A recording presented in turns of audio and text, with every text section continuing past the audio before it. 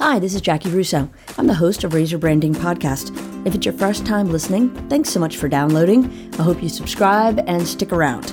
Razor Branding Podcast is produced every Monday.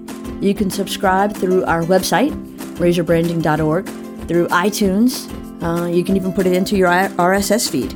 For more information, go to that website, razorbranding.org. Follow me on Twitter at Jackie Russo, JaciRusso. All the links are in the show notes, as well as anything else you need to know about each episode. If you don't like what is being said, change the conversation. Hi, this is Jackie Russo with Razor Branding Podcast. Today, we are finally finishing our 7-part series on the 7 ways to build your brand. This is the big finish, number 7, thought leadership. Each week, we've worked our way through these 7 ways to build your brand. And if you want to go back and listen to the others, just for a refresher, number 1 is target audience. Number 2, specific messaging. Number 3, points of differentiation. Number 4, touch points. Number 5, strategic brand plan. And number 6, content creation. You are an expert at what you do. Your company is different and better than the other organizations in your space. You know more about your industry and your services providing better solutions than the other options. Everyone would pick your company if they just knew more about you. Does any of that sound familiar? If you found yourself saying things like this, then you might need a thought leadership plan.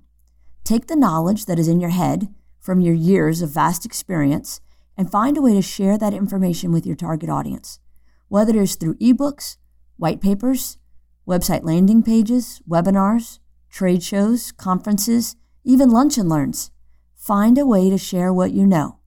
Your first thought might be that if you publish what you know and put it all out there, then your competitors will just copy you, and your customers will just learn how to do it for themselves. Well, there are some ways you can share your knowledge without giving away your secret sauce. Besides, your competition's always going to be trying to duplicate you, but you can still stay 2 steps ahead of them. These are the basic first steps to a thought leadership campaign. Number 1, determine the target audience to whom you're going to focus your efforts. Number 2, develop the messaging that addresses their pain points as well as your specific advantages in solving their problem. Number 3, create audience message-specific website landing pages. Number 4, provide downloadable ebook, vlog, white papers that require email addresses to access. Number 5, connect your website to your database. And number 6, follow up with these leads and turn them into customers. The more you can create processes to automate the system, the less time it will take to implement, and the more effective it'll be. If you want to learn more about how to develop a system like this for your company, be sure to sign up for our trust-based selling workshop, email me for tips, or let's jump on a video meeting together. We are happy to walk you through the process. Let us know if there's a way we can be of assistance. If you haven't already, please be sure to subscribe to Razor Branding Podcast, and you can always subscribe to our blog, Razor Branding. If there's anything else we can do to help, let us know.